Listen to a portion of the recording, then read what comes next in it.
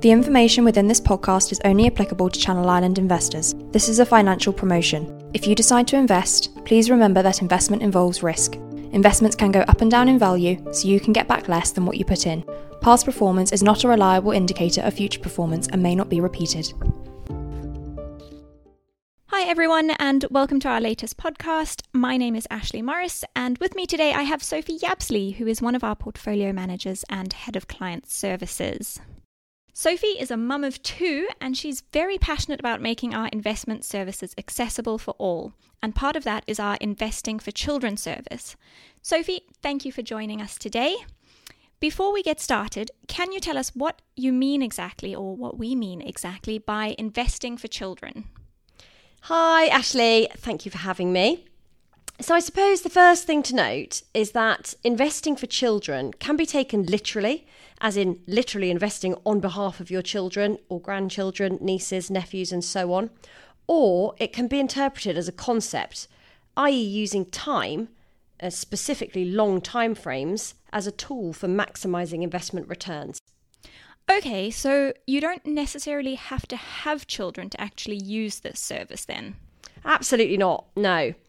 So the concepts that I'll discuss with you today are mathematical and theoretical and can be applied to any money that is invested for the longer term. I suppose the first question I have is, what would you consider to be the long term? At Ravenscroft, we offer investment solutions for clients with all sorts of timeframes, but in this particular instance, we're focusing on the longer term. So in investment terms, I would consider anything from sort of 7 years plus as being long term, but ideally in this context, we're talking 10 years plus. And why is timeframe such an important consideration when we're investing? While what you invest into is clearly important, and knowing what you own and why is key, one of the most influential factors influencing investment returns is time invested. Time, which hopefully young children have plenty of, but don't yet know how to take advantage of.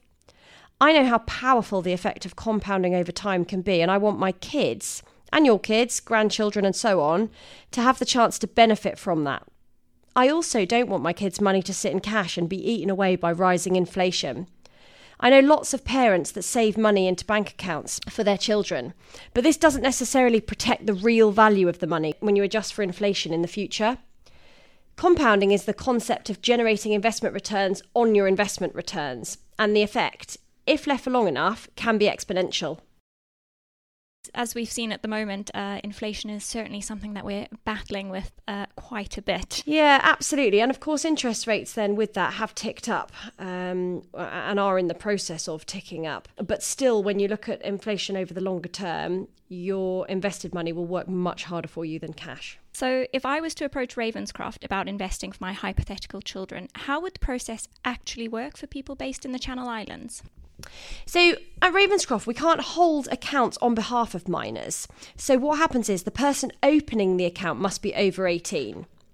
If you were already an existing client of ours, we could simply open a new portfolio, which would then be designated for your children. If you don't already have a relationship with Ravenscroft, we would simply go through our easy account opening process with you. Again, a lot of our clients are already doing this with their personal monies. This is just another way of utilising the services that we offer.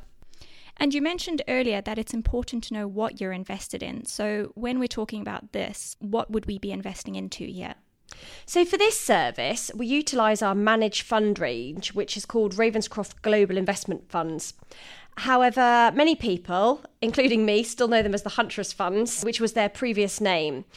We have a range of strategies with varying levels of risk. And the reason that we use these is because they allow smaller investors to access a diversified investment portfolio. And quite often when people are investing for children, grandchildren and so on, it tends to be, not huge amounts that they're putting away. So this gives them that diversification without having to invest lots and lots of money. So just for reference, a minimum amount that people would have to invest, do we have a minimum? Yeah, our minimum is £5,000 and it's not a rigid minimum. We're always happy to have discussions with people, but that's our sort of headline minimum. So in terms of risk then, if I'm looking to invest for the long term, should I be looking at higher risk investments?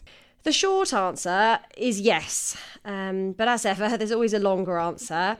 Risk is both relative and subjective. And when we talk about some of our global strategies being higher risk than others, what we're really talking about is volatility, or simply put, the amount that your investment bumps up and down over time. If you invest into a lower risk investment, you should do less bumping up and down, and your trade-off would then be a lower return over time. At the other end of the scale, accepting a higher level of volatility over time, you should be rewarded with a higher investment return. If you have a long time frame for investment, you should therefore take on a higher level of risk in order to maximize your returns. Because if you're not looking at using the money for a long period, you shouldn't be worried about those bumps in the road. The best trick is to just ignore it and not think about it too much. Definitely at the moment with the volatility as it is. Don't look at it every day. That'll just really upset you. Absolutely. But that said, I always encourage people to do what they are comfortable with. Ultimately, you need to be able to sleep at night, and I would never advise anybody to take on more risk than they are happy with.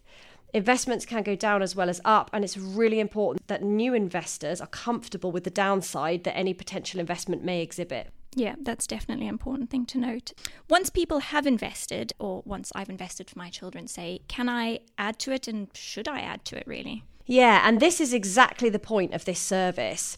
There's a fantastic mathematical benefit to adding to your investment called pound cost averaging. So say, for example, you are going to add to your investments, say, every 6 months. When your investment is going up, well, that's great for you. You're invested, the value of your investment is rising at that time. When the market falls and your investment falls, that's great for your next contribution because you're effectively getting more for your money or buying into the market at a cheaper price. By pound cost averaging, you can smooth your own investment return. So that actually allows you to accommodate a slightly higher level of risk, sort of smooths out the bumps in the road, so to speak. With Ravenscroft, you can add to your investments in any amount at any frequency, and it's all about what works for you as the client. My parents, for example, will quite often give my kids a couple of quid for their birthday rather than adding to the piles of plastic junk. And I tend to intercept these, tot a few up, and then invest them on their behalf. I'm fun, aren't I? Well, I hope one day they'll be grateful. Well, that's exactly what I was thinking. Hopefully a few years down the line, they'll be like, thanks, Mum, and they won't hold anything against you. Let's hope so. At what point, once I've invested, can this money be taken out? Absolutely, whenever you like. So obviously, we're speaking here about theoretically being invested for long time periods, but that never means that you're locked into anything, and there are no financial penalties for withdrawing money. So simply, you can withdraw all or any of your investment at any time. Of course, if you've invested into a higher risk strategy and plan to invest for the longer term, withdrawing the money in the short term may not result in the best outcome in terms of investment returns, but that doesn't mean that you can't do it. Great. And ongoing service at Ravenscroft, would I be able to see my investments and keep track of them fairly easily? Yeah, absolutely. And the service that our clients receive is defined by them. So when you approach Ravenscroft, you define the terms of the service that you want to have. If you want to receive your valuations annually, that's no problem. If you'd prefer to have them quarterly, no problem. All of our clients have online access to their portfolios, and we also issue regular market updates, which people can opt to receive or not as they wish. Each of our funds issues a monthly fact sheet, which again, people can opt to receive or not. We can also grant read-only online access to third parties. So for me, as we've established, I'm really fun mum. So when my kids are old enough, I will give them read-only online access so that they can start to see their investments and their portfolio. I want them to learn about it. I want them to understand it, and to get used to having some exposure to financial markets and to the volatility that comes along with that. I don't want money to be a taboo topic in our house. I want it to be a tool that they can have and use in their kind of life kit. I definitely think that's such a good point. Money is often something that's difficult to talk about, but it really is so important.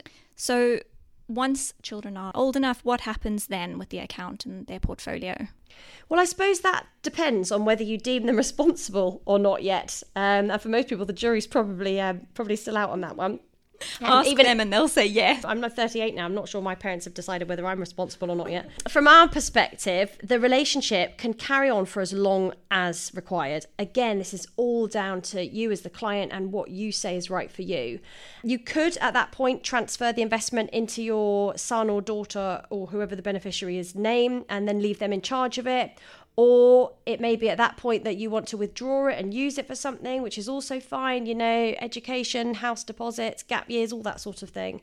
So it's all down to you. And we would always be available, to chat that through with people at that point if they want to.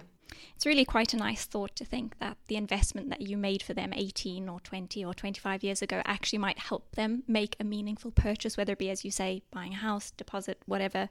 They'll be thanking you then when you... Or a non-meaningful purchase. Who knows? We're advocating for responsible financial choices. They might just announce they're off to Ibiza for the summer and be done with it. You know what? Memories are important too, so whatever they use it for. If anyone wants to find out anything more about this, is there any resources that they can refer to?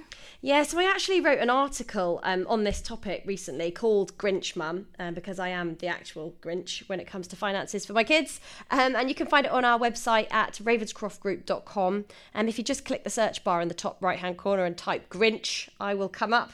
Because, I'm a money bore with my kids and I've come to terms with that. So you can also contact us anytime via the contact form on our website or by calling your local Ravenscroft office. Oh, that's brilliant, Sophie. This has been really interesting and it's such a good topic to talk about. So thank you. It's been great to have you join us again. Thanks for having me.